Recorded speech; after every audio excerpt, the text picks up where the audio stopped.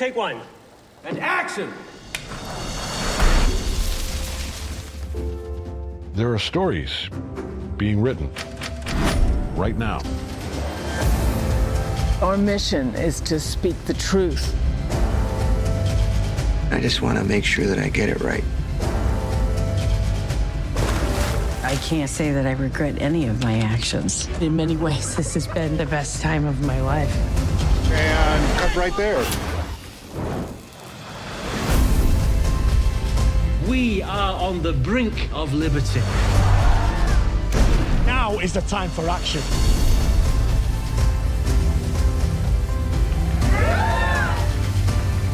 Two seats, front row.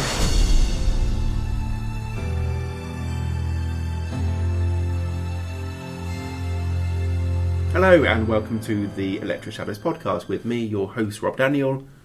As always, I'm very happy to say I'm joined by my learned co-host, Mr. Rob Wallis. And as always, it's an absolute pleasure to be here. Well, he might not be saying that in about an hour's time when I have sniffled and slurped my way through this podcast. I'm racked with cold right now. So I am sorry for the sniffs and for the coughs and for the slightly bunged up nature of my voice. We'll see how it goes. Hopefully the Merkin mic will... Yes, we have one of those Merkin mics that is a big furry thing that is on the end of the mic. Cuts out wind if you're outside. Don't tell me you're suffering from that as well. Yes. So it cuts out wind if you're outside, and if you're indoors, it apparently reduces the amount of breaths that make it onto the podcast. And I do feel quite breathy today, bit short of breath, totally bunged up. So anyway, cheers for listening. As always, let's get the plugs out of the way first. You can find my stuff at electric-shadows.com. You can find me on Twitter at Rob_A_Daniel, the most cumbersome of all the Twitter handles. You can find the podcast on iTunes, SoundCloud, Stitcher, thank you. There's another one, Pocket Cast. And Rob, how about you? Where can we find your stuff? You can find my writing at Of All The Film Sites, www.ofallthefilmsites.com, or follow me on Twitter at Robert M. Wallis. Lovely stuff. In this episode, we are going to do a roundup of the London Film Festival. So we are recording this on Tuesday the 23rd, so it ended on Sunday the 21st. So fresh in Rob's mind, I could only attend until Thursday the 18th, because I went to Croatia, to Dubrovnik, and had a bit of a Game of Thrones thing there because it was really cool, and it's of course where King's Landing is, so that was ace. It did mean that I missed out on some of the films, but Rob was a trooper and took one for the team, and he saw pretty much all the big films. Well, we will be discussing those. I saw most of the big films. I did have a couple of days though when there were some of the smaller, more indie titles where I just woke up and went, no, you know what? Today's a bed day. Today is a catching up on some R&R. Because that's the thing. I've been doing this for about 5 years now, and I've been I take it off as holiday every year. Take off, in this case, 8 days. Yeah, me too. And I love doing it, and it's great getting immersed in all these these new releases. Well, not yet new releases. Yeah. Films that are yet to come out. On the other hand, it is also good to get some R&R. I mean, it is the ultimate in first world problems when we talk about how tiring it is to watch 3 or 4 movies a day. Because we also try to write them up, we try to do something around them as well. And it can be quite exhausting sitting and watching a lot of films. I mean, yes, it is the ultimate first world problem. I do love going to the London Film Festival. They always have a good selection of films. This year they had about 225 films, so something to cater for everyone's taste. And shorts, which I never really bother with, but maybe I should, because apparently some of the shorts were very good. There was 160 shorts or something like that. Maybe that was documentaries. No, there were 40 documentaries. Anyway, hundreds of movies. But it can get slightly tiring, and my body told me... So the day that I went to Croatia, I was going to go and see The Favourite, which was a 8:45 screening in the morning, and then go to the airport. I just totally... Well, I didn't even sleep through my alarm, because it's an iPhone. I actually got up, turned it off, and went back to bed without waking up. So I woke up, and it was about 8 o'clock or 20 to 8, and... So, but my alarm went off and it's all right, I just turned it off and went back to bed again because it's across the room. So I think that shows just how knackered I was this year. But anyway. The favourite, of course, being the new Yorgos Lanthimos film, which was, in fact, one of my favourites of the festival. Although, I have to say, I don't think it was a bumper year by any stretch. I would say that. It's interesting, because when I look back at what I saw, I think, 19 films. Only one of them, I think, was a duffer. and it was a duffer and a half, and we'll get on to that. The rest of them, though, I think were really good movies.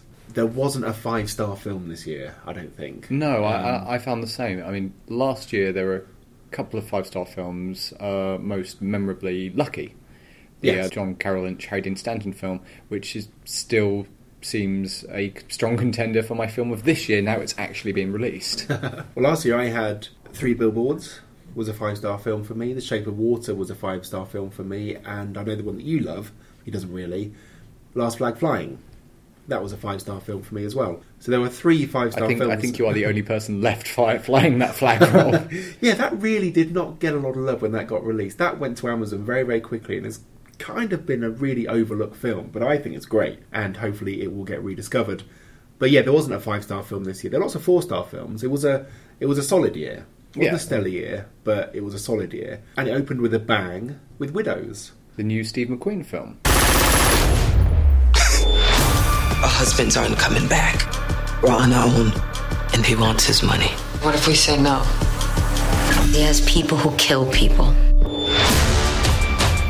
You have a choice. In or out. I'm in. Then, everybody ready? So based on a TV series by Linda LaPlante, made in 1983 for ITV. Apparently it's very good. I've not actually seen the show, but I think it's getting a release on Blu-ray next month, so in November, and apparently is well worth a look and still holds up really well. And we've both got copies of the novelisation, which they were handing out at the screening, at the press screening, which is something I'd never seen before. Yeah, I'd never seen that at the LFF before. I've seen that at lots of press screenings where you get a copy of the book. So there was, Safe Haven, which I think is a Nicholas Sparks book. We all got a copy of that. Well, we were offered one. There were lots of copies left. How long did that take to make it onto eBay? I didn't actually take it because I just thought, no, I don't want that. Anyway, so Widows is about a group of women who all of their significant others are bank robbers or career criminals. The husbands all explosively die at the beginning of the film. It's the very beginning of the film, and it's called Widows, so you know that something's going to happen to the guys in a heist gone wrong. And amongst the husbands, there's Liam Neeson and John Bernthal. And it's a really explosive opening because it intercuts the last moment of domesticity with the husbands and the wives is intercut with the heist going wrong, and it goes explosively wrong. And it's a really, really good opening. And it's a great cut because it's a jump cut at just the point. It's got a Liam Neeson and Viola Davis who plays Veronica. I think it's her name, his wife, and they're lying in bed, sort of. It opens on them making out, and he sort of playfully snarls at her, and that snarl becomes the whine of a bullet as all of a sudden we jump into the back of this incredibly claustrophobic van, one of the doors hanging off, sparking on the road behind, as they're in full pursuit. Yeah, and it really is a great way to open up your film if you want to grab someone's attention. Yeah, so Viola Davis and Michelle Rodriguez and Elizabeth Debicki. Cynthia Erivo. Yes. Well, she's brought into the gang, isn't she? Yes, she's not one of the widows. Yeah, because the other one is Carrie Coon, who was in The Leftovers, and she was in Gone Girl, lots of films. Don't forget Avengers Infinity War. Yes, she's in that as well. She plays Proxima Midnight. But she doesn't want to join the gang, so they have to get someone else in. So the widows are literally left holding the bag for the heist gone wrong. They have to get the money back to the person who's been stolen from, who is a local gangster. It's all set in Chicago. Who's a local gangster. Played by Brian Tyree Henry. Yes, who was in Atlanta. He's had an impressive year. He's also in Hotel Artemis, and a film that I'll be talking about at least in some detail later, If Beale Street Could Talk. So they are left instructions from Liam Neeson's character, I think it was called Harry, and he basically left a very, very detailed notebook that outlines how to do what would have been his next heist. So the women are going to turn it into their first heist, so they can get this money to pay back Jamal Manning. I thought The Widows was great. It was a really entertaining, exciting, slick Hollywood thriller. But if you wanted it, it could be more than that. I thought it had something to say about America right now, how institutions, particularly the political institutions, are corrupt. They are just in it for themselves. They are just looking to make money for themselves. They don't actually believe in any kind of civic pride or anything like that, or helping constituents. And it really was one of those that said, if you want to affect change, you have to do it yourself. You can't stand around waiting for those in power to do it for you, which I thought was very relevant. And Colin Farrell plays Jack Mulligan, who is running to be alderman of the 18th Ward, I think it is, against Jamal Manning. Yes. Farrell's father, Jack Mulligan's father, was the previous alderman who had to retire due to health issues, and he's played by Robert Duvall, and he is just this scabrous, belligerent, racist old white man who sees it as, they're right. He thinks it's his son's birthright that he will just be born into the political infrastructure of Chicago, and they will continue their family fortune. So there's a lot of moving parts here, and there's Daniel Kaluuya plays Jatem Manning, Jamal's brother. That's a nice thing, isn't it? Because Jatem means love, and Jamal means beauty, and they are the opposite of that. So Jamal is not a particularly beautiful... He doesn't have a particularly beautiful soul. He is corrupt. But he sees getting into politics as a way to... as a safer way to make money. Yes. White-collar crime. Is not as lethal as... dealing drugs. Dealing drugs, that's right, yeah. And Jatem is just a psycho who... dead-eyed psycho, really dead-eyed, stalking the periphery of the film, dispensing harm on some people who probably don't not deserve it, and some people who definitely don't deserve it. Yeah, there are some quite tough scenes in this film, but it is really enjoyable. It reminded me of Inside Man or The Town, just one of those really intelligent thrillers. And the women together are just fantastic. So Viola Davis, who won the Best Supporting Actress Oscar for Fences, is going to be very good. And Michelle Rodriguez, who of course is best known for Fast and Furious films now, I thought was allowed to do some proper acting. And she was great in it as well. And everyone's got something to lose. It's one of those things where no one's secure. Even those in a certain position of power, their world could drop out from under them at any moment. And I thought that, again, tied into something to say about today's society where you are on your own and everything could be taken away from you at a moment's notice. And I thought that Michelle Rodriguez's character, who owns a shop and it gets taken away from her, that really came through with her. And the Elizabeth Debicki character, so she was in The Night Manager, of course, again was great. It's hard to do a character who moves from being a bit of a punching bag to being someone who's very strong and resourceful in a believable way. But in this film, I thought that was done really well, in the writing, but also in her performance as well. I mean, she arguably has the most notable character arc in the film. Oh, definitely, yeah. She starts off as somebody she's always sort of been kept. And the first thing that her mother, who's played by Jackie Weaver, says to her is, well, you should do escorting. Pay yourself through college by doing that. And that's a horrible scene when she has that website saying, "Well, I was looking at this, and this looks like a nice way to make money, and it's this escort site." Oh, Mum. And then she meets this guy who sees it as who's very charming and polite and seems to maybe care for her, but underneath you get the sense it is all transactional. It's a film in which the characters know the cost of everything and the value of nothing. And one of the things that the film seems to say is, if you can find a certain amount of community in your life with others, then that's how you'll eventually win. Yeah, so there is an element of hope to it. I mean, I, on the other hand, know the value of everything and the cost of nothing. So, this film cost, $1 billion? Yes, that's right. Yeah, that's right. The only thing that I would say, I mean, it's not a 5-star film, but it's a really, really solid 4-star film. It's just one of those, I don't think anyone would not enjoy this film. It moves at a pretty stately pace. It's never boring. It has a twist that I thought, that's really good, that I didn't see coming. But I did see it coming. I understand why it's there, and it does serve a purpose, but I found it almost a bit disappointingly generic in terms of of course, if there is a twist, which I think there might be, that would be it. Right. Because that's how this film would typically work. And one thing, I know that the premise dates back 35 years, but the notion of taking, usually Liam Neeson and John Bernthal carrying out the heist, and that would be the film, and maybe they would be the widowers, and they've got and they're doing this job, but just to flip that and say, actually, we want to look at the widows and look at these capable women dealing with their grief, struggling to basically keep their worlds together. It's a really impressive piece of genre filmmaking from the guy whose last film dealt with the issue of slavery and won him Best Picture. And Best Director as well. Of course, yeah, with 12 Years a Slave. And it is a thing with Steve McQueen, because I didn't like Hunger. I thought that Hunger was technically impressive and intellectually malnourished. I thought Shame was just laughable nonsense, and... Although it does, have... the recreation of the opening shot of Star Wars done with Michael Fassbender's cock, to put it bluntly. Yes, it is one of those where it's like, yes, Michael, the rumours are true. It has its own weather system. It has blocked out the sun. God, Shame was just laughable. It was a rubbish film, Shame. And I had completely written him off as a filmmaker. Then 12 Years a Slave comes through and it's like, what's this? It's amazing. That was a 5-star film, I thought.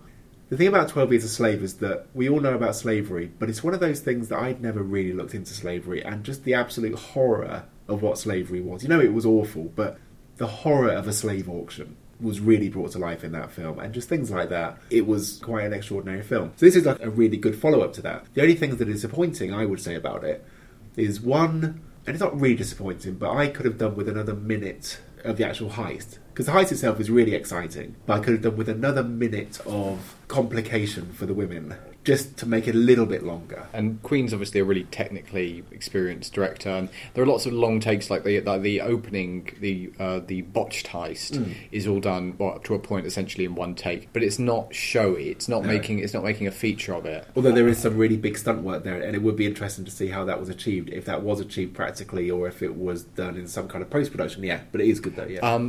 In a way that I think probably the most immediate obvious comparison would be someone like Alfonso Cuarón, whose new film Roma was at the festival and is getting rave reviews and will probably, by the sounds of it, win Best Foreign Language at the Oscars, and might well be a Best Picture nom. Yeah, which we both ended up missing, although it is due on Netflix. It's due on Netflix quite soon, but I think that would be a good one to see in the cinema, because despite it focusing on the life of a poor washerwoman, I think she is, in Rome, it does apparently have a certain sweep and majesty to it. And I think that Curzon is doing a limited theatrical release, so if you've got a Curzon cinema nearby, then check it out when it gets released. Only other thing about Widows that I thought was disappointing was that in 1983, so 35 years ago, it was seen as quite revolutionary to have a crime series headed up by women. And in 2018, it's seen as quite progressive to have a crime movie headed up by women. How far we've come. Even though, of course, there was a great one made in 96 called Set It Off, which was about 4 black women who have to do a heist because they're in such dire economic straits that they try to rob a bank. And that's a bit of a forgotten film now, but that's a really good film. But yeah, it just shows that how far we've come. There was a trend of quite good, generally quite good crime films this year. Yeah, so shall we quickly zip through a couple of them? So, Destroyer. Sorry. Appropriately, just before talking about crime films, Rob paused to do some gack. Yes, yeah, that's right. Actually, I might leave that in now because it sounds like that. Yeah, just got to power through, so chopped out a big fat line of yayo. It's not the only thing that I'm taking right now is Lemsip. Destroyer, which stars Nicole Kidman in quite an amazing performance.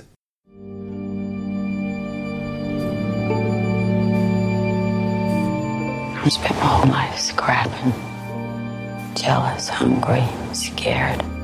I want to find something decent, something good.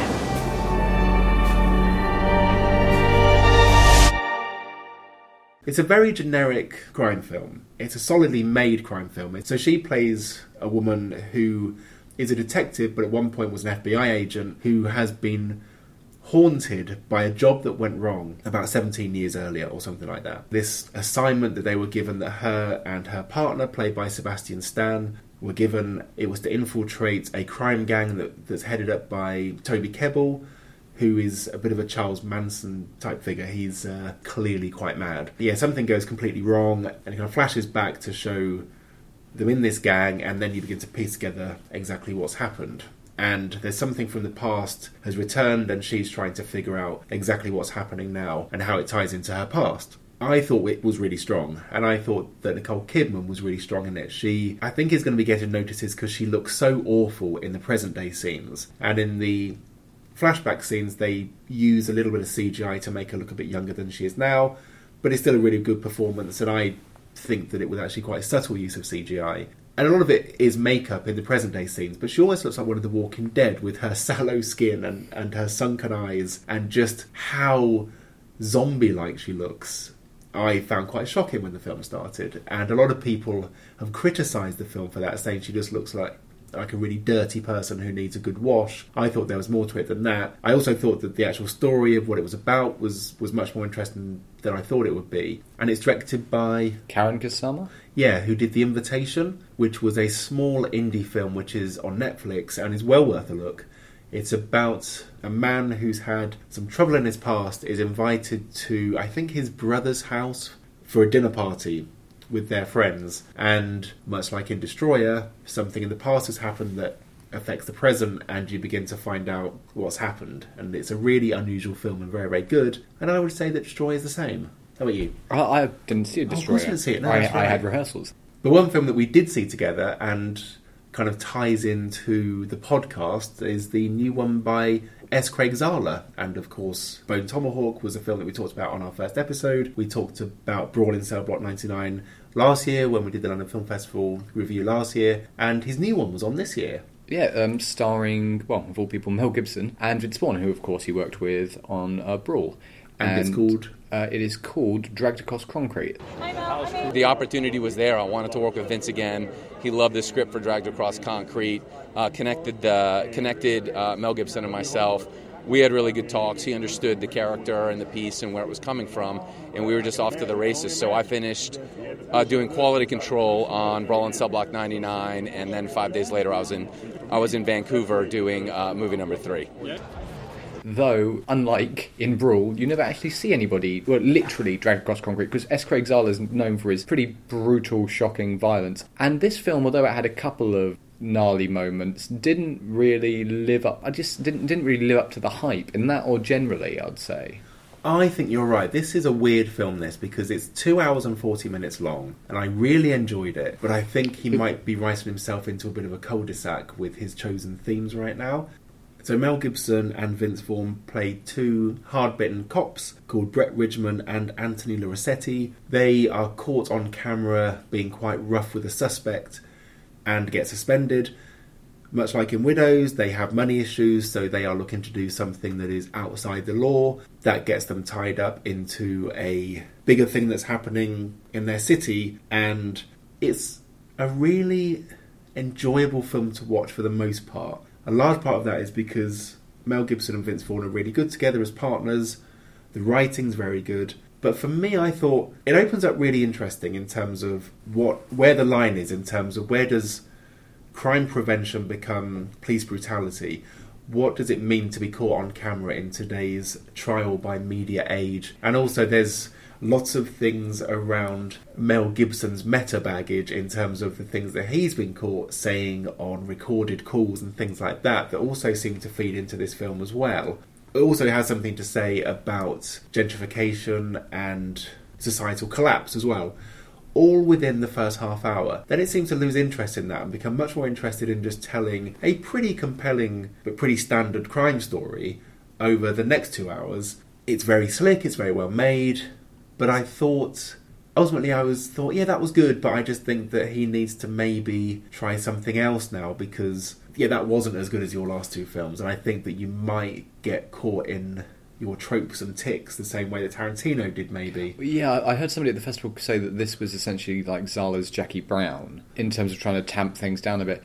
It's very much a genre throwback. It's sort of a very hard-boiled 70s sort of detective cop story. Yeah, it just never managed to really transcend those tropes in a way that I feel that both Tomahawk and Brawl do. Those films, despite having, again, some really occasionally hard-to-watch violence in there, never felt mean-spirited in the way that this occasionally did. Yeah, particularly one moment. There's one moment, and we won't spoil it. It feels even worse than if it was in a lesser movie because it shows how quickly Zahler can write and establish a compelling character. And there is a character here who is pretty well established in an economic amount of time and then is disposed of in a really, really horrible way.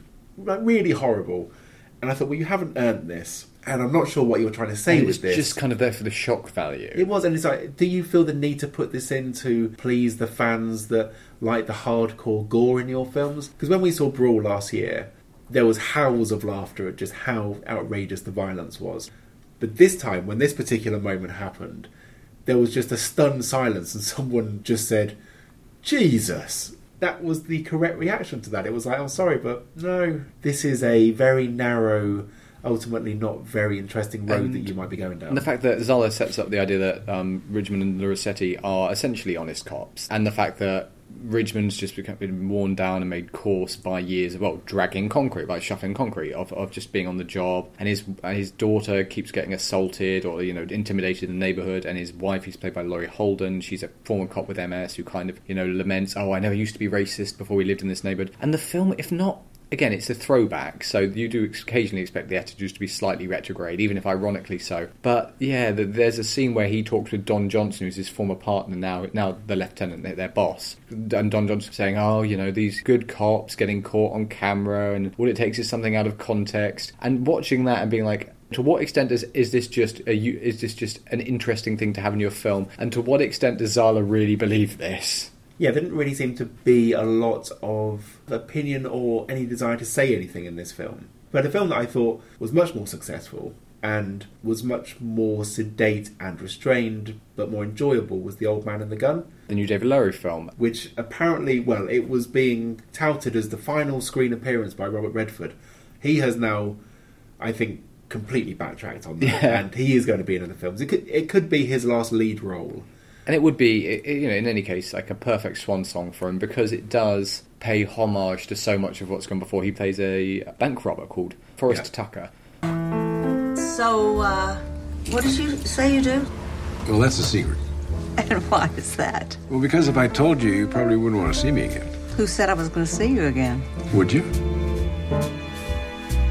Well, let's take this place.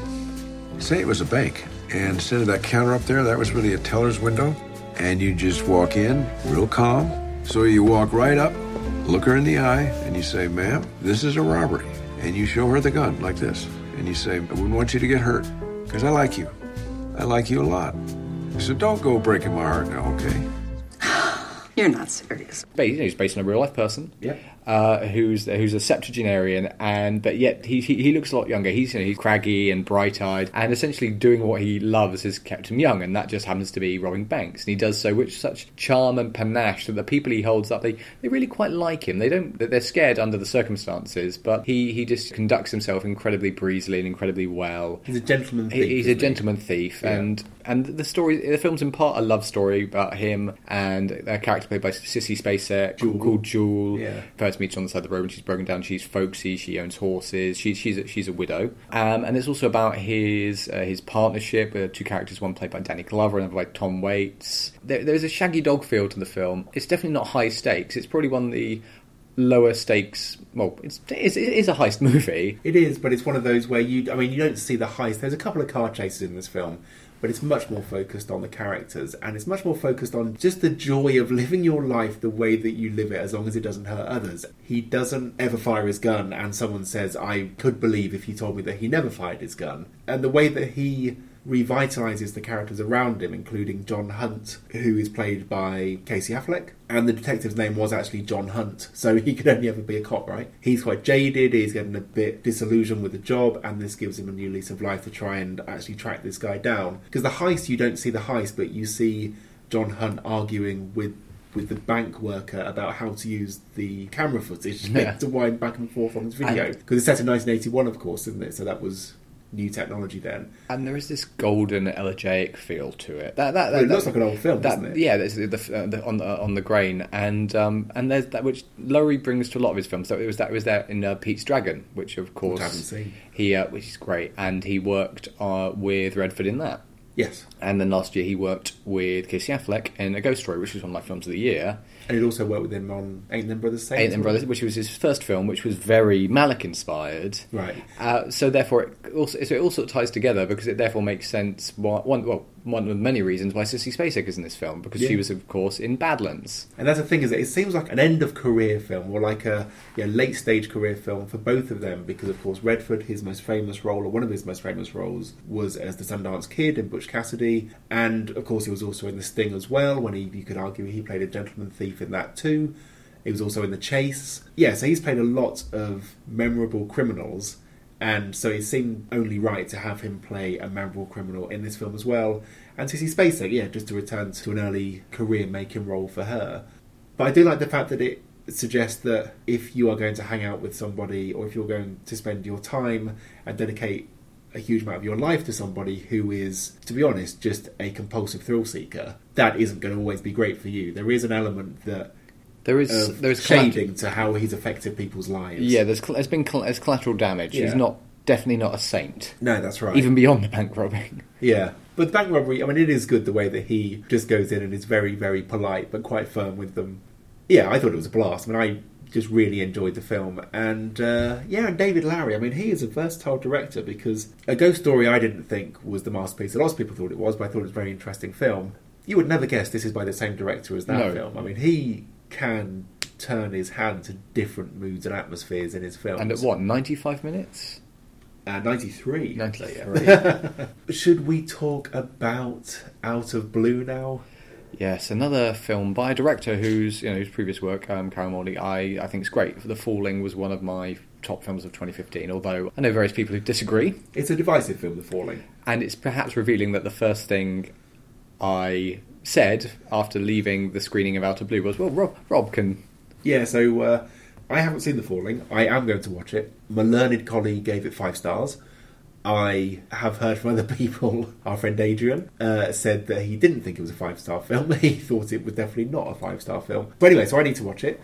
We walked out of Blue, and I was thinking, what if Rob liked that film? Because I did not like Out of Blue, and the first thing that Rob said to me was, maybe The Falling's not as good as I thought it was. I will watch The Falling, but Out of Blue... Tony, did you know that your nose could come from a different star than your hand? And that we're all here because a star died? Ain't it against God to believe that? It's not a belief. It's fact. I don't buy it. I thought you believed you were a bit of a star. 70s star. Ow. You're one to talk, Joan Jett. So Out of Blue is about a cop played by Patricia Clarkson. And Patricia Clarkson is one of those great actresses who all too rarely gets a lead role.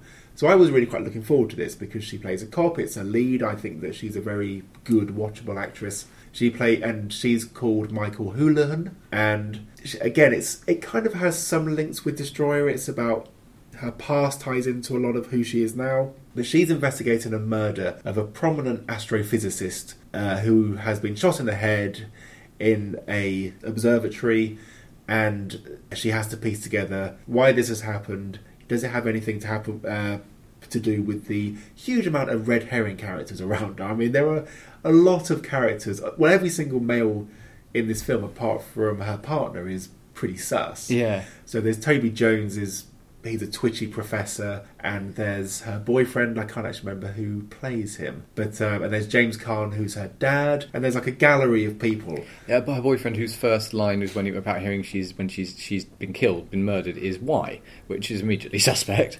And her dad, who plays, again played by James Caan, who's the Colonel, and the Colonel feels a bit like General Sternwood from The Big Sleep, and ex-military big house figures are always symbols of corruption. And the film gets so lost in all. I mean, it opens in deep space around, orbiting around a dying star, and then sort of zooms over to Earth and down to the observatory in New Orleans. And Patricia Clarkson, even the character of Mike Houlihan, who I'm guessing might even have been male in the original novel by Martin Amis. No, he wasn't. Really? Yes, I checked that. It was always, because it's based on a book called Night Train by Martin Amis, and I checked that to see if it was actually a man and they just changed it but hadn't changed the name, but it was always a woman. There's certain things in the book that sound much more interesting and much more sensible the film's story than the film. The film's so prosaic because it wants to be, at least my opinion, a deconstruction of certain tropes to do with the detective genre, the examination of the crime scene, and these objects that recur and seem to disappear in her own. And Houlihan is an unreliable narrator. There's sort of strands of Pynchon in there.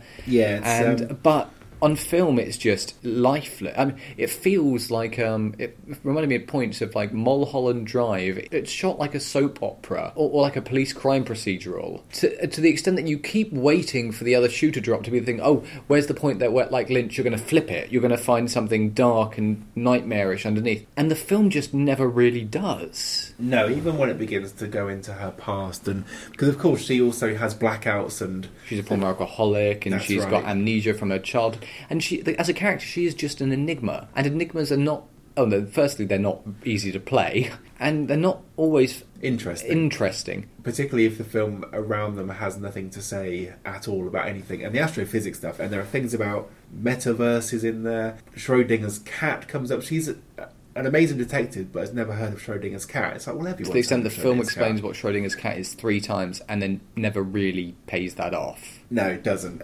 Such a misfire, and it is boring. It is one of those where it just plods along.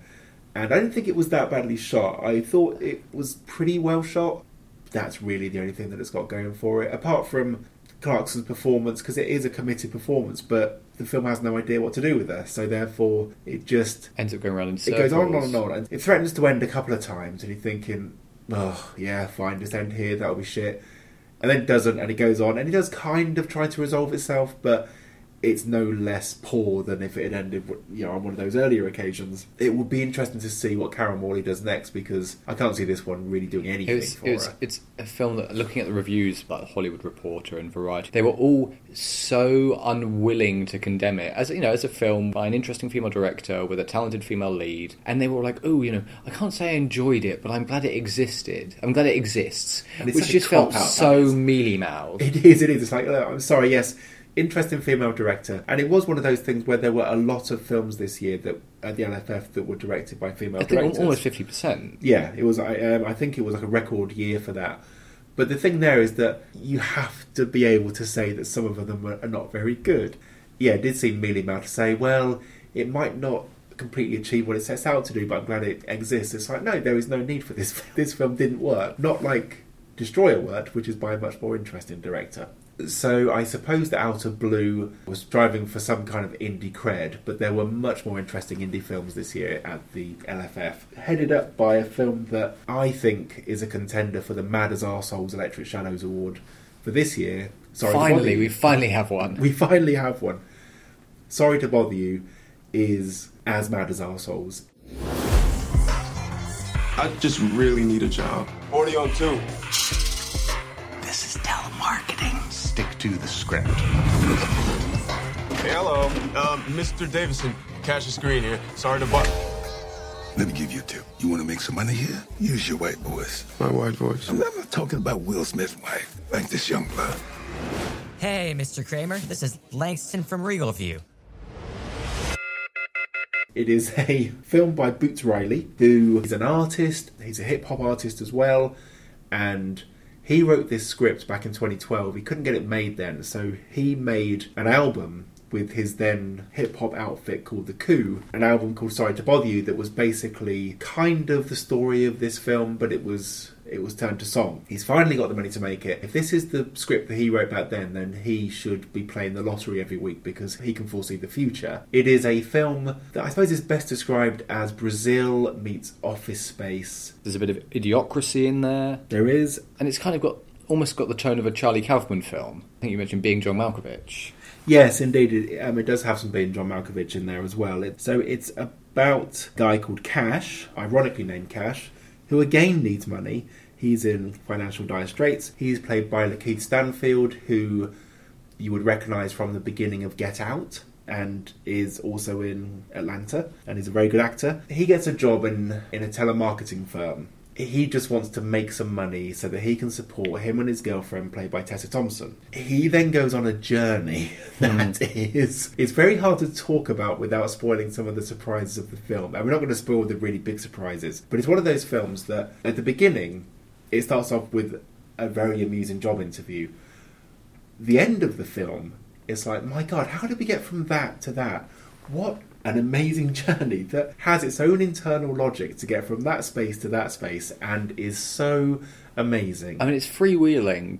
And it's packed with stuff like, Stephen Ewan plays a guy, a union like a Robin Hood union organizer who kind of goes where he's needed. Yes, and is calling for strike action within the company that he works for, which is called Regal View. And you've got Armie Hammer as this Birkenstock wearing self-appointed messianic CEO, who is basically Jeff Bezos and Steve Jobs, who has created this company. What's it called again? Worry Free. Yes, and it's a company where you go and they will look after you for the rest of your life if you sign a lifetime contract, and they will give you exactly what you need, and you need You don't need to worry about bills or basically anything like indentured servitude. But it's indentured servitude, and it's about the corporatization of everything, about how you are not seen as an actual person, but just another cog in this big machine. And he plays, and Armie Hammer is absolutely amazing in it as well. All the actors are great because they all know exactly what film they're in, and they know the tone of it and the tonal shifts that are brought in. And it's amazingly colourful. The film just has this really oversaturated use of colour to suggest that this is real life, but it's ever so slightly removed, but we might be approaching there really quite quickly. And just how insane the world is every single morning you wake up is the world that's being predicted within this film. And yeah, I thought it was an absolutely fantastic look at where we are now, the same way that Brazil, when it came out, seemed to be fantasy. Now Brazil, actually, you realise a lot of Brazil just came true. So yeah, especially if you spend any time working in a large corporation. Yeah. Given I wasn't able to see the man who killed Don Quixote. Oh yes, that's right. Yeah, which is a shame. This was a pretty good substitute for a Gilliam film. Sorry, substitute's unfair because Boots Riley's definitely got his own voice and his own style. Yeah, but he did have that same kind of unfettered imagination. Just delirious creativity. Yes. Yeah, delirious creativity is a great way to describe Sorry to Bother You. It has been criticised for being overlong. It comes in at just under 2 hours, having ideas that it doesn't fully explore or bring any kind of resolution to, which is... There are some subplots there that you can see have been cut down, but I thought actually for the major stuff and also for quite a few of the subplots, it did actually have some kind of resolution. It's just a film that says, if I only get a chance to make one film, I think that Bruce Riley has just put every single idea he's ever had into this one film, so it'll be interesting to see if his next film has anything to say, because it's like, well, have you said it all with this movie? That will be very interesting to see. And also, of course, it goes into reality TV culture and game show culture with that. I got the shit kicked out of it. I got the shit kicked out of it. Which is very Ow My Balls. Yes, it is. Yeah, Idiocracy. And Terry Crews has a small role in it. Oh, that's right. Yes, he does, yeah. And it is genuinely laugh out loud funny. I mean, we laughed a lot in the film. It was... Yeah, I'm trying to think of any other films that maybe consistently... It wasn't... Well, there were comedies. I'm sure, there's a whole laugh strand at the festival. I didn't attend that many of them. Because you always get drawn to the big movies at the LFF, and the big movies rarely tend to be comedies. They tend to be much more serious drama fare. They tend to be Oscar fare, and comedies don't normally get nominated for many Oscars. But In Fabric was, I thought, a very good comedy. And I know I liked it more than you did, but... so that's a new one by Peter Strickland, who did The Duke of Burgundy and Barbarian Sound Studio. This one is very much in that same vein of filmmaking. It's a throwback to the style of 70s erotica, particularly the films of Jean Rollin and José Larraz and Jess Franco. You don't need to have seen any of those films to enjoy this film, but it would help you understand where he's coming from in terms of the slightly odd worldview that he has, that Strickland has. It's a film that's set in the early 80s, or it seems to be the early 80s, maybe it's the mid-80s. Marianne Jean-Baptiste, who of course came to fame in Secrets and Lies, and she was... Is it the mid-80s? Because I'm sure I'm sure mobile phones get used in it. No. Really? I don't know. I mean, maybe I've just projected that onto it. If it's a mobile phone, it's a really big mobile phone. There's no mod cons. The only reason I think it's the mid-80s is because the washing machines are a little bit later than the early 80s. So there's a character in there who is a washing machine repairman, and there's a running joke about people getting quite turned on by him talking about how a washing machine can break and then be mended. So it's that sort of film. But it's also a film about consumerism, about the joy of buying something and about the anticipation of buying something, but also buyer's remorse. But it's done in a way that is much more suited to maybe Tales of the Unexpected or Hammer House of Horror, and goes off into many, many different directions. If you've seen The Duke of Burgundy, you'll know what to expect. I really liked the first half of the film, which I thought was more tonally balanced than the second, which got slightly broad in its comedy. I think you've got more experience. What was the catalogue that you talked about? Kay's catalogue. Kay's catalogue. It's basically... How can you describe it? It's what the bra section of Kay's catalogue looked like when you were about 8 years old. So that's a good way to describe it. They didn't put that on the poster though, which is surprising. I thought actually that, because it is two different stories, and I thought that both stories were very funny and I thought had the same kind of tone to them. So Marianne Jean-Baptiste plays this woman. So her husband's left her, she's living with her son. Her son is not particularly grateful of the effort that she's putting into raising him. He's about 18 or something like that. And she buys a red dress from this department store And the department store is run by very glamorous but very odd European sales staff who speak incredibly grandiloquently. Yes, they do, and they're dressed in clothes that are very much not of the period, and kind of say that purchasing someone is an existential act, or purchasing a dress is an existential act for someone. But the thing that stops it being insufferably pretentious is the fact that it is actually very, very funny, I thought. And may I interest you in other desired supposes in our exclusive boutique? I'm fine for now, thank you. Then I would like you to announce your locus of residence, followed by the numbers to your telephone. Sheila Wall Chapel, 16 Ferndale Road, Thames Valley on Thames. 01632 960 786.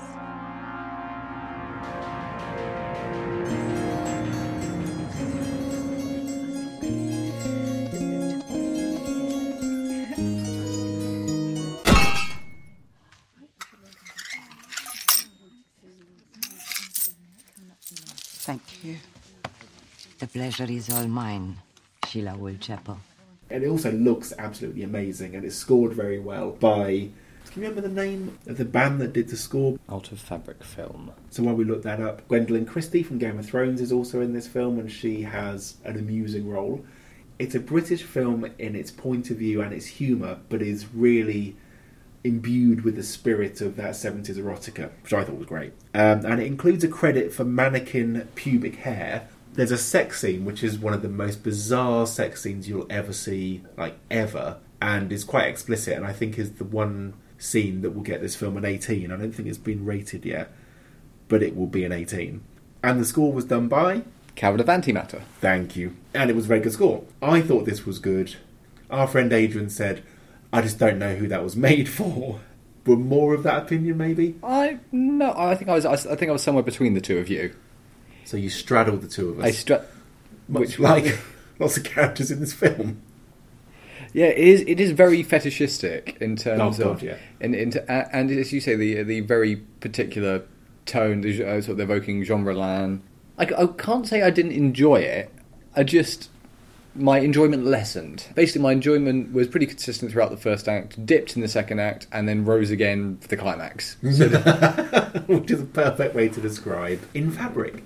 Well, let's go on to Mandy. I just want to do Mandy really, really quickly, because a lot's been said about Mandy already. So Mandy, film by Panos Cosmatos, who is the son of George Pan Cosmatos, who directed First Blood. Wow. It is a film about Nicolas Cage and Andrea Riseborough, who are a very happily married couple, although Nicolas Cage does seem to have something that's troubling him, but he finds peace with her in a cabin in the woods, and the first hour of the film is basically their kind of idyllic life intercut with a religious cult that's headed by Linus Roach, who plays Jeremiah Sand, and you know the two are going to converge at some point. Mandy, played by Andrea Riseborough, is kidnapped, and Nick Cage has to basically go on a rampage to get her. And I'm not going to give away any spoilers, but the first hour I thought was very good, and it's a film that is very much a feminine half and a masculine half, and the feminine half I thought was much more interesting. So the opening hour of the film has much more lyricism to it, and the editing is much more like dissolves than hard cuts. It's much more, you could say, subjective. It kind of goes into mind states a lot more, and the second half it goes into much more masculine hard cuts. It's much more aggressive, it's much more abrasive. The only thing is that we've seen Nicolas Cage go on his rampages quite a lot now, and I thought that while it was fun to watch, it wasn't as interesting as what happened before. The film has developed a cult following and seems to be an instant cult classic for a lot of people. I thought it was really interesting, but the first half was better than the second half. But another film that I thought actually had a terrible first half and got better towards the end was Madeline's Madeline. Yes. This was your recommendation, and I won't hold it against you, but it was a film that, my God, the opening of this film, I thought, this is terrible. I'm not going to walk out, but this is awful. And then by the end, I thought, well, that did actually have some interesting things to it. Yeah, it's basically a teen... It's not exactly a coming-of-age story, but it was written and directed by Josephine Decker, and it's about the character Madeline, played by... Molly Parker, I think, who is up for various awards, various indie awards. Okay. Who's this teenage girl who being raised by a single mum who I think is played by. Actually, no, I think it's Helena Howard who's nominated, and Molly Parker who plays this whole disassociative thing that we're doing with the actors now is very representative of the film itself, because. Yes, it's Molly Parker plays the drama teacher with whom Helena Howard gets involved with her drama troupe, and Helena Howard plays Madeline, who is this teenage girl who experiences disassociative, almost occasionally borderline psychotic episodes, mania and mood swings, and the film is very much shot like that. It's a film that, to start with, is so loose and so hazy, that it does become quite difficult to pin down. But then as it begins to go on, you begin to understand her relationship with the drama teacher, who is always talking about how talented Madeline is, but is really inadvertently exploiting that and doesn't necessarily understand the line between talent and mental illness. It does begin to cohere into a more interesting study of identity and self-awareness. And I didn't think it was quite on the level of the rave reviews it got from various sources, but I quite enjoyed it. Yeah, it was one of those. I remember you telling me about it. You came because you were telling me about it in the office, and you said that Rian Johnson, the director of The Last Jedi, had tweeted a rave about it. And it's one of those that I'm glad it exists. No, it's one of those that I'm glad I saw it. It opens up with a lot of actory things, so lots of acting classes and people in this acting class talking about the craft and doing these acting exercises. And you're not sure how sincerely it's all meant to be taken. And there's a lot of it. And it was pretentious, and I didn't think that it was one of those where it didn't seem to be offering any kind of balance to its pretension. And I'm not entirely sure it does offer a lot of balance to its pretension overall. But the characters do become more interesting as they go on, and the relationships become more interesting as they go on. The mum, who plays the mum again? Miranda July. And I thought she was very good as well. The three main performances are very, very good in this film. And there is a scene late in the film that shows that Helena Howard is a talent to be reckoned with. And I would like to see her in a much more conventional film, to see her play a character that maybe isn't so extreme, to see if she can do that, because I think she's a very good actress. The film is pitched at almost sort of wounded hysteria throughout. That can become tiresome pretty quickly. But yeah, ultimately I thought it was better than I thought it was at the beginning. At the beginning I hated it. I really just hated it. I thought, I hate this movie. It's quite interesting to see a film that you just actively... That you're like, I am not on the wavelength of whatever the fuck this is trying to do. No. And it reminded me of Harmony Korine in some ways, but I actually think it actually reminded me a little bit of Julian Donkey Boy, which was a film that I saw at the LFF 19 years ago. And it stars Ewan Bremner as someone who has mental health issues. And it's just him and his family. It's very loose like this. It's just vignettes. It doesn't have a particularly propulsive plot. And it reminded me of this a little bit. And I think this is one of those films that, I couldn't say that I like Julian Donkey Boy, but it stuck with me for 19 years. And there are certain moments of that film that I can remember very, very clearly. I only ever saw it once. This will be the same thing. And so other films, just to quickly tick them off in terms of indie. So Dogman was the new one by Matteo Garrone, who did Gomorrah. And this one is about a guy who lives in a southern coastal town in Italy. He owns a dog kennel. He loves his dogs. He loves his daughter. He is quite diminutive in stature and is like a bit of a punching bag for a local thug called Simone, who uses him as like a getaway driver for housebreaking and stuff like that. This guy, Marcello his name is, he's very good-natured and he wants to do right by everyone, which means that he does get into a lot of scrapes that actually... As I watched this, I thought, my God, I can feel the film losing the audience. Although it's open to some very, very good reviews. But it seems to be one with the audience that I saw it with. And I agreed that there comes a point where you think, oh, God. Why is he such a... Stand up for yourself. Well, there are other people around you who can help you. Why are you insisting on letting this guy treat you in this way? Yeah, so ultimately I thought it was okay, but it certainly wasn't a great movie. But if we could get on to our great movies now, the ones that we thought were favourites of the festival, what would be a favourite of the festival for you? The favourite would definitely be up there. I think I mentioned earlier the new film by Yorgos Lanthimos. That I must say, for the sake of balance, my mate Liam Fleming is in it in a notable role in one scene. Oh right, cool. And he actually has some lines. And he actually has some lines. Well, that's good. The film stars Sorry, Liam. Olivia Colman, Emma Stone, Rachel Weisz, Nicholas Hoult. It's a very impressive cast. And it's about the court of Queen Anne, and particularly her relationship with her favourite, Sarah Churchill, and another favourite of hers, Abigail Masham, played by Emma Stone, who arrives at the court having fallen on hard times. Did you just look at me? Stop it! I am the Queen. But you are mad.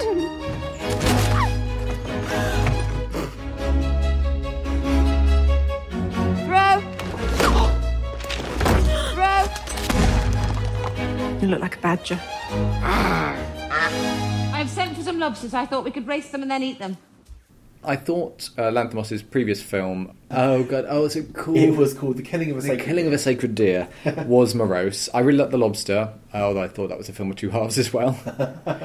Of two claws? It should have been a pair of ragged claws. That's another one for the pretentious poetry. It's all good. And it's shot in a grand, stately home somewhere in the UK, at Hatfield House in Hertfordshire. Oh, okay, right. And it's shot largely with fisheye lenses. Oh, really? And yeah, there is this sense of distortion to it, to all this grand setting that actually kind of makes it feel more present. And the cast, including Nicholas Hoult, are largely grotesque. Hoult's got a beauty spot and is wearing a powdered wig and is very much a fop. But it is also about how under all the dirt and the grubbiness and the backstabbing, a lot of these people are deeply wounded in different ways. I mean, Olivia Colman gives an absolutely standout performance, unsurprisingly, as Queen Anne, who does have a tremendous capacity for joy, but it can, and is incredibly childlike in that, but it can just switch. All of a sudden she'll something will go and she'll be screaming and she'll be hysterical. Actually, that's a fair use of the word in this. But that is all coming from a profound loss and a profound grief. And meanwhile, you've got Emma Stone as Abigail Masham, who perhaps might not be the innocent that she initially seems, especially and Sarah Churchill, the Rachel Weisz favourite, who is very cool and composed and is quite good with a brace of pistols. Right, okay. And it is a really interesting film that I recommend, and I think it's not impossible it may get a couple of Oscar noms. Well, if Twitter's anything to go by, and of course it is, sometimes in some spheres. Olivia Colman, everyone said just give her the Oscar now. So I think they're thinking Best Actress or Best Supporting, because I think she probably falls more into the Best Supporting category. Oh, really? Oh, yeah. Right, because they seem to be saying Best Actress. Really? Okay, that's interesting. Oh, interesting. I mean, I haven't seen this one, as I said earlier, but I am looking forward to seeing it. But yes, Olivia Colman, they were saying, she's the best English actress of our generation. I am looking forward to seeing that, and it will be interesting to see what the noms are for that, because I think there will be some. It will be interesting to see if Olivia Colman is Best Supporting or Best Actress. My other film at the festival was probably If Beale Street Could Talk, the new film by Barry Jenkins, who won the Oscar for Moonlight. And it's an adaptation of a book. No, sorry, that was La La Land. Well, actually, yeah, we have not in this podcast. But did we end up talking about First Man? No, we'll have to save that for another day. But the favourite stars, Emma Stone, who was in the Oscar-winning La La Land. It won Best Actress and Best Director. Did it? I think it won Best Director. Oh, okay, yes, that seems... Well, anyway, it didn't win Best Picture, because that went to Moonlight, which was directed by Barry Jenkins. Has he got a new film? Yeah, it's called If Beale Street Could Talk. It's based on a book by James Baldwin. And it is about a family living... I think they're living on Beale Street, that would make sense. We are drinking to new life. Tish gonna have Fonny's baby. I hope it's a boy. Come on over here, daughter. You're a good girl, and I'm proud of you. Don't you ever forget it. And who's gonna be responsible for this baby? The father and the mother. I wanna hold you in my arms. I gotta hold our baby in my arms. We'll find a way.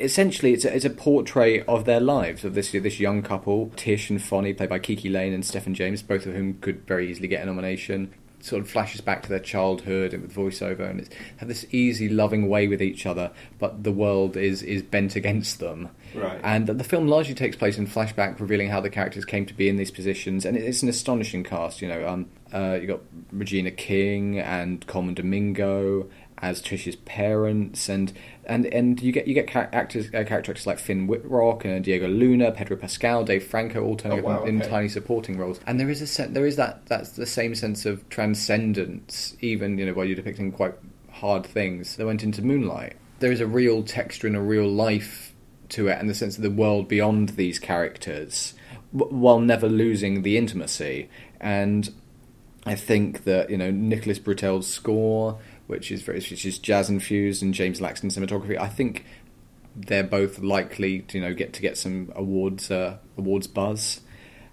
And it's one of those films. It's 115 minutes, I think, just slightly under 2 hours, and yet it really doesn't feel it. It just kind of floats by. And again, Brian Tyree Henry's in it, playing in this scene where he plays one of Fonny's old mates, who he bumps into on the street, and is just so glad to see him, because there's a sense that they've both been through things together, and that there aren't many of the young people from their generation who are still around. Wow, okay. Yeah, I do need to see it. I mean, I wasn't as absolutely in love with Moonlight as you were, but I did think it was an impressive film. And again, it seems this is someone who deals with time very interestingly, because Moonlight, of course, had some very big temporal jumps throughout the life of this character. And this one sounds like it does interesting things with time as well. And it's one of the... I think Barry Jenkins, like few other directors, is a master of the close-up. And it helps that, he obviously picks incredibly talented, versatile actors. But yeah, the ability to just hold on someone's face for an extended period of time and just watch the subtleties play across it. And it's an incredible film, and I'm sure it'll do very well. Excellent. Okay, we'll just go through the two that I thought were most impressive at the LFF this year, and then we'll go on to the closing film. The first of your film, of course, being one that I didn't see, that I mentioned briefly, in that I saw it. I was seeing Dragged Across Concrete at the time of the official screening. You were able to see it outside of the flow of LFF. Yes, but I won't talk about that yet.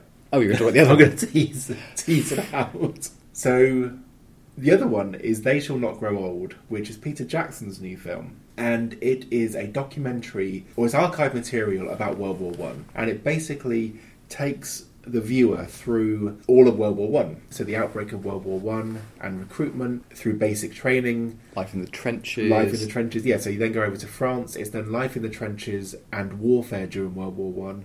And then the armistice and the return home, and how the soldiers were treated when they returned home. Ready? Fire!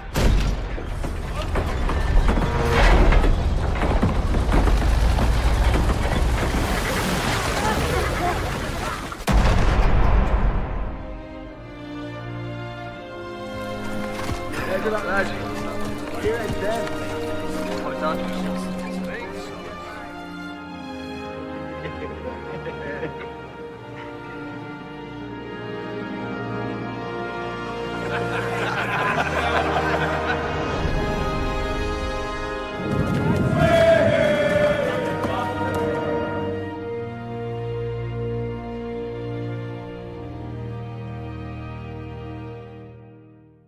It's told with archive interviews from men who fought during the war. Yeah, just lots of snippets, one after another, sort of layering and building up an impression of all these stories and what life was like. And it's like a tapestry of history. The thing that it's done that is really interesting, and it sounds really bad but actually is done very well, is that Jackson has taken the footage and he's colorized it and made it 3D, which, when dealing with archive footage, I think you have to be very, very careful with that sort of thing, because you could be accused of changing history. But I thought that this was done very well. It was the process of a lot of work over a lot of years, and it does actually... the centenary, of course. And it's on the centenary, and what it does is it almost erases the 100 years between the end of World War One and now, because the footage is so clear and it's so vivid, and the people are literally brought to life, but they are brought to life in front of you, because you, I think for the first time, can really see the faces. And you can hear them too. That's right. So they got lip readers in to read the lips of what the people were saying in this archive footage, and then got actors to voice them, and created a soundscape behind it as well, in terms of the wheels of carts and the feet in the mud and the explosions of the shells going off. It's all done in 5.1 or 7.1, so the explosions really have a concussive kind of whomp to them that you don't get in archive footage, because of course it was all shot silently. And yeah, I thought it was one of those that made World War One more immediate than I'd seen in archive footage before. I did read a really interesting review that I think all of our listeners should go and read on a website called Silent London, which is a blog that is all about silent movies and is very good, and they did criticise it for cropping the image, so it's cropped to a more widescreen image from the original square that it was shot in, and the colorisation comes in for some criticism in terms of some liberties that Peter Jackson and his film crew must have taken in terms of kind of guessing the colour of some of the houses and things like that. The uniforms they could research, but hair colour and things like that would be approximations of what they were. The houses would be approximations of what they were. So you could argue that you think you're seeing something real, but you're not. But I thought actually that it was that the restoration and the colorisation and the 3Dification has been done so carefully and so meticulously. Yeah, it's one of those things where it's like you assume best efforts, and you kind of take for granted that it's not going to be entirely perfect. It's not going to be exact because you know that it's been colorised. Yeah, it's respectful. I think it's something that could definitely use as an educational tool. Oh, absolutely. I mean, it's not. It doesn't. If you know a little bit about the First World War, it's probably you might not. You're not going to learn anything new outside, but you are going to get a real experience of it through the personal accounts and through again seeing the colorised footage. As you say, it really peels back the years and is able to kind of immerse you. And I thought it's one of those that a lot of the voiceover was quite surprising. So it opens up with a lot of the soldiers saying that actually, even though they did see horrible things and they endured a lot of hardship, the war actually had some good memories for them. It made them a man, and they had relationships, and they had a bond, a brotherhood that they never experienced at any other time in their life. Of course, World War I was a total catastrophe and a completely needless war, but it was interesting to hear the soldiers talking about it in that way, and it did have some things that I hadn't really heard about World War I before that were quite surprising. So yeah, I thought it was great. It's also interesting, obviously, that Peter Jackson's obviously has such an interest in the First World War, to the extent of making, because he's best known for adapting Lord of the Rings.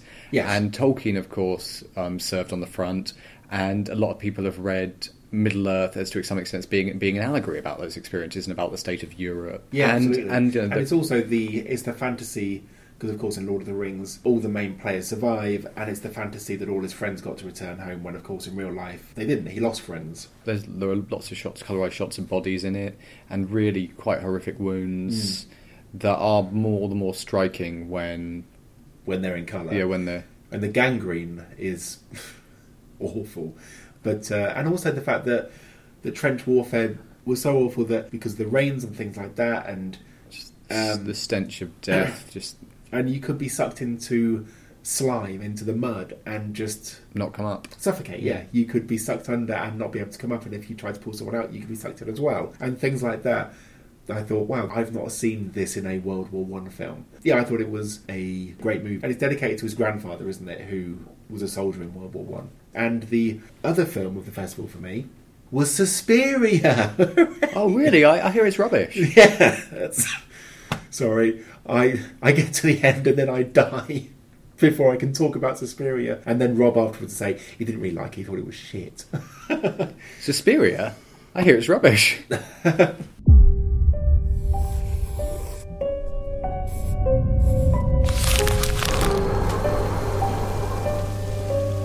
When you dance the dance of another, you make yourself in the image of its creator.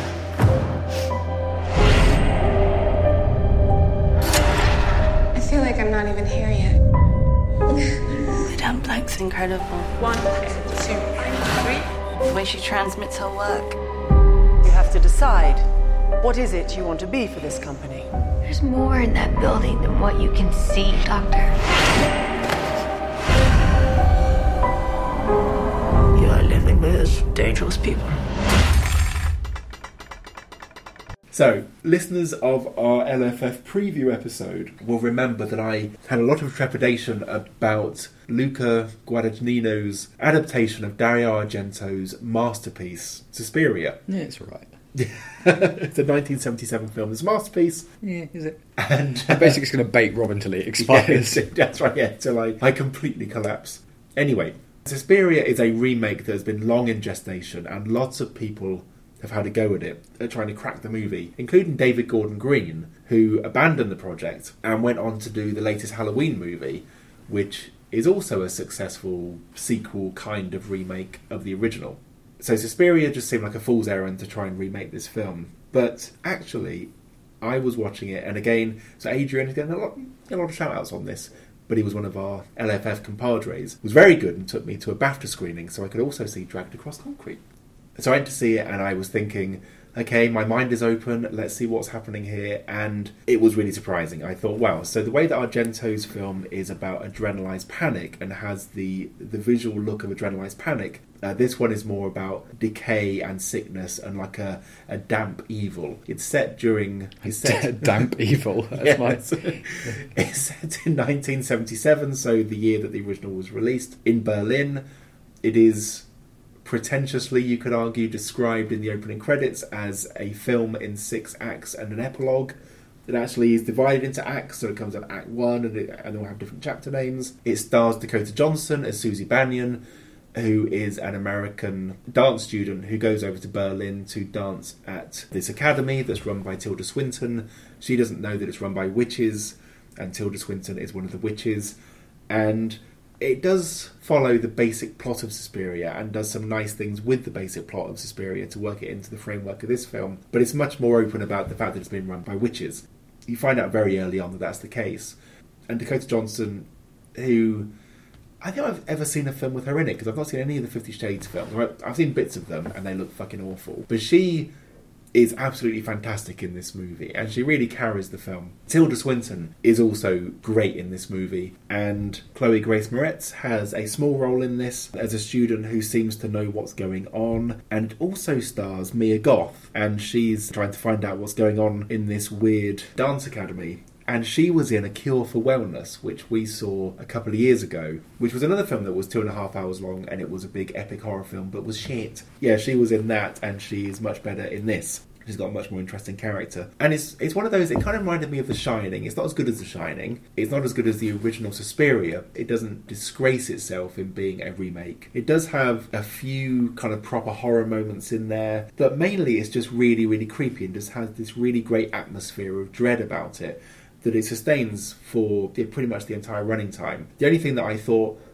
wasn't really successful about the film was that the climax, it kind of goes batshit crazy, and I thought that the tonal shift there just didn't work. And I thought, you've kind of spoiled a lot of the good work that you've done earlier. I need to watch it again to see if I agree with that still. But yeah, I didn't think that the ending was as good as it could have been, and I thought actually you are better at doing dread than you are at doing batshit crazy. But it kind of brings it back for the epilogue. The epilogue actually does make the film much more satisfying than if it had ended with that climax. So yes, and I can't wait to see it again. And that was Suspiria, which was the biggest surprise of the festival as well, because that it was rubbish. Yeah. But still better than the original film. That's what I'm getting, right? Yeah, that's right, yes. Yes, he knows I'm so weak right now that it's all of my effort just to say what I thought of the film, and I can't match he's just a newborn kitten here. Can't match wits with you today, Rob. You are shooting fish in a barrel. But anyway, yeah, so Suspiria is well worth a look. It's out in November. So let's quickly go on to the closing film, which is one that I really want to see, Stan on Ollie. Yeah, which is, strangely enough, about... about Suspiria. Yeah. It's about this woman who joins a dance academy from by witches.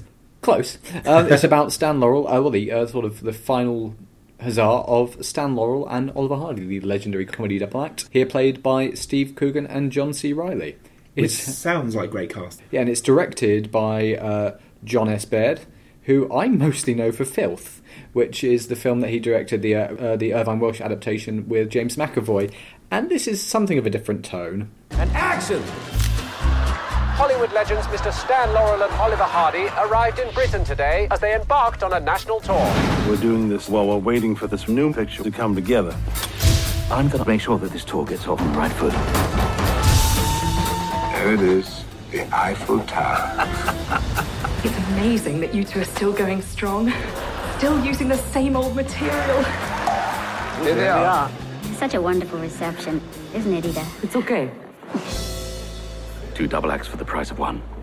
Yes. It's a really sweet, sad BBC Sunday afternoon type film about Laurel and Hardy's last tour through the UK doing the theatre circuit. and their relationship and the sort of the love, the evident love and affection that they had for each other, but the resentment that had built up over time over this perceived betrayal many years before, which the film does flash back to. And it's very light and it's suitably comedic. They reenact a couple of the famous Laurel and Hardy sketches in some of the films, and the performances are uniformly great. Steve Coogan as Laurel being quite tight and bird-like, and John C. Reilly being much bigger and bluffer as Hardy. And you've also got Rufus Jones as Bernard Delphont of Delphont Macintosh fame, the theatre impresario who's just deeply disingenuous, and Danny Huston as Hal Roach. Oh wow!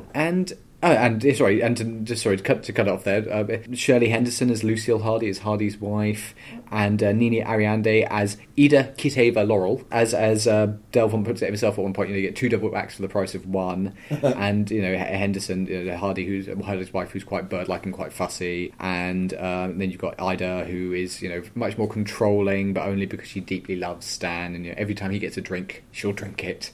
So it kind of suggests that they married their. They married their on-screen other half. Yeah, exactly. There is that neat suggestion to it, and it's just it's what my mum would call a nice film. Well, I asked you if this was a BBC film, and you said you couldn't remember if BBC put money into it, but it was a BBC film. Yes. So I think it's one of those. I think I know what it's going to be. Yes, BBC. Looking at the Wikipedia page, did put money into it. If it is just a very nice story about Laurel and Hardy with John C. Reilly and Steve Coogan playing Laurel and Hardy. Or Hardy and Laurel. Yeah, I'm alright with that. I'll watch that. That sounds really nice. I am looking forward to seeing it, yeah. To wind it back to the beginning, so we were talking about the Oscar noms. Golden Globe noms, I think. They'll get BAFTA noms. I'd be very surprised if they didn't at least get BAFTA noms, completely devaluing the main awards body of the United Kingdom. No, I'd be given that it's a British, it's very much a British film. Yeah. I'd be surprised if it didn't get BAFTA noms. It could well get Golden Globes noms and presumably in the comedy category. I also saw Can You Ever Forgive Me? Oh yes. Which stars Melissa McCarthy as a real-life art forger, and I won't go too much into that. But again, it's interesting that around this time of the year you begin to get a feel for where films are going to fall. Films that you've often heard quite a lot of in advance and may have a certain impression of, and then begin figuring out, okay, based on knowledge, sort of an understanding of the awards bodies, what's going to get what. Yeah. So you think that Stan and Ollie might be a bit too lightweight for Oscars? It's probably a bit too lightweight for Oscars. I mean, it's got a nice sort of strand in there about their career disappointment, and maybe the world's moved past them a little bit. And there's a scene where Laurel looks up and sees a big poster of Abbott and Costello. Right. Okay. Yes, I am looking forward to it. Okay, so other films that I also recommend from this, just as a quick wrap up. So Fahrenheit 11/9. Which you weren't as keen on as I was. I thought it was really impressive. So Michael Moore basically talking about Trump's America and how we got to Trump's America. It does the Michael Moore things very well, of taking archive material to make a incredibly compelling thesis, mixed in with some of the stunts that he does. It's a dark movie. In Fahrenheit 9/11, it was about getting people to vote so that George Bush wouldn't be president. Of course, that failed, and he was president. He was voted in for another term. In Fahrenheit 11/9, there is conspicuously no call to vote. It's much more about grassroots activism and strike action and teens who are trying to affect gun law change than actually going to your local politician and trying to get them to do anything. It's a cynical movie. It feels in many ways like a sequel to much of his work previously, or picking up a lot of the themes in terms of gun culture in the United States and the current political nightmare. I think it's one of those films that it was a cynical movie. I think it's like a cynical, realistic movie. I don't think he's being needlessly cynical. But I think, you could see it, an American trilogy beginning with Bowling for Columbine and then going to Fahrenheit 9/11, and then Fahrenheit 11/9 does kind of suggest how a right wing in America has really governed the way that America's formed to what it is now. Of course, he has made other films in the meantime. So Sicko and Capitalism and Where Do We Invade Next? Or Where to Invade Next. Sicko, that of course was partially financed and heavily endorsed by Jared Kushner. Was it financed? I thought he just threw the party, a premiere party for it. I got the impression there was more behind. Okay. There was more to it than that. I could be misremembering. Well, at the very least, he definitely put money into the premiere party, and there is a picture of Moore kind of cozying up to Jared Kushner in Fahrenheit 11/9 to show everyone is culpable of being in this circle of scumbags, basically, that are fucking democracy. Very quickly, while we talk about misremembering, during the previous podcast where we did our 50th, I misquoted Jaws in Quint's speech in saying 6,000 men went into the water on the USS Indianapolis. That is, in fact, what I believe to be the capacity of Sky Central, the building we're currently in. He, in fact, said 1,100 men went into the water. So that's just a point to say that anything I say on here in terms of facts or quotes is always worth double-checking. Well, actually, I'm really glad you said that, because I would have forgotten to do my correction. I said that Life of Brian, a film that I love and have seen a million times, but can't quite remember where it's set, obviously. I said it was set in ancient Rome. It is, of course, set in Jerusalem. So, yes, a couple of little corrections there. But there was so much good stuff in that 50th episode that a bit of pilot error is fine, I think. So, yes. As an antidote to the cynicism of Fahrenheit 11/9. So, Won't You Be My Neighbour? So, this is a Mr. Rogers film. So, Fred Rogers was a children's entertainer who had a PBS show during the 60s, 70s and 80s called Mr. Rogers' Neighbourhood, and he was someone who thought that TV was there to entertain children but was also there to improve children and to educate them. It's just a film about one man's decency, really.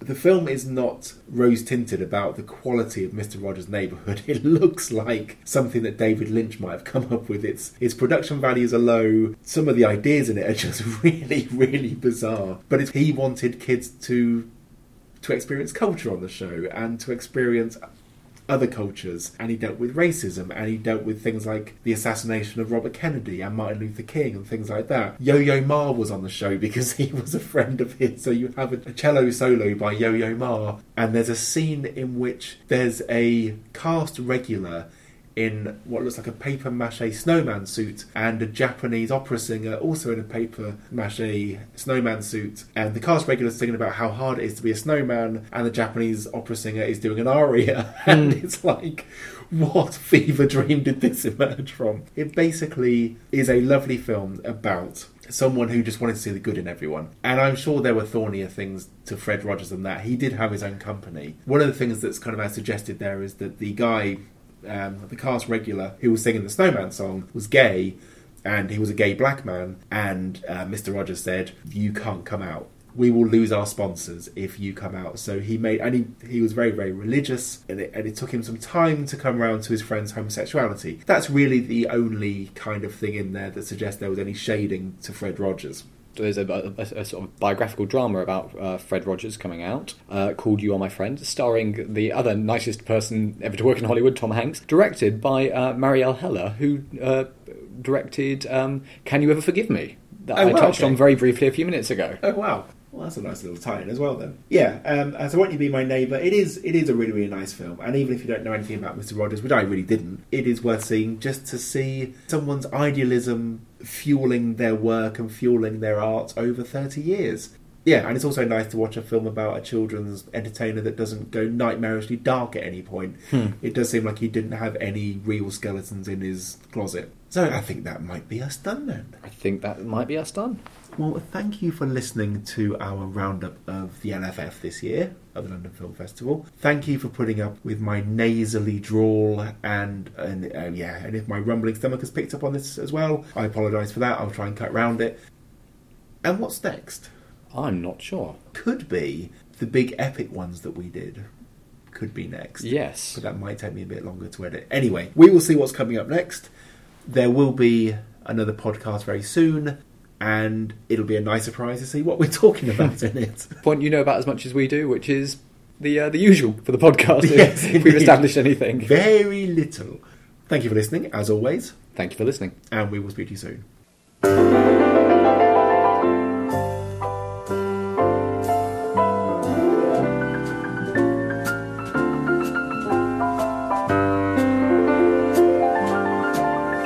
It's a beautiful day in this neighborhood, a beautiful day for a neighbor. Would you be mine? Could you be mine? It's a neighborly day in this beauty wood, a neighborly day for a beauty. Would you be mine? Could you be mine? La la la la la. Right. La la la la la. Let's search for this. Cavern of Antimatter. Right, let's do that again. Cavern of Antimatter. Cavern of Antimatter. I'm barely holding it together as it is, and you've got to go to rehearsal. Cavern of Antimatter. And the score... Fucking hell. And the score was done... Okay. Okay, sick. And the score was done by... Cavern of Antimatter. Thank you.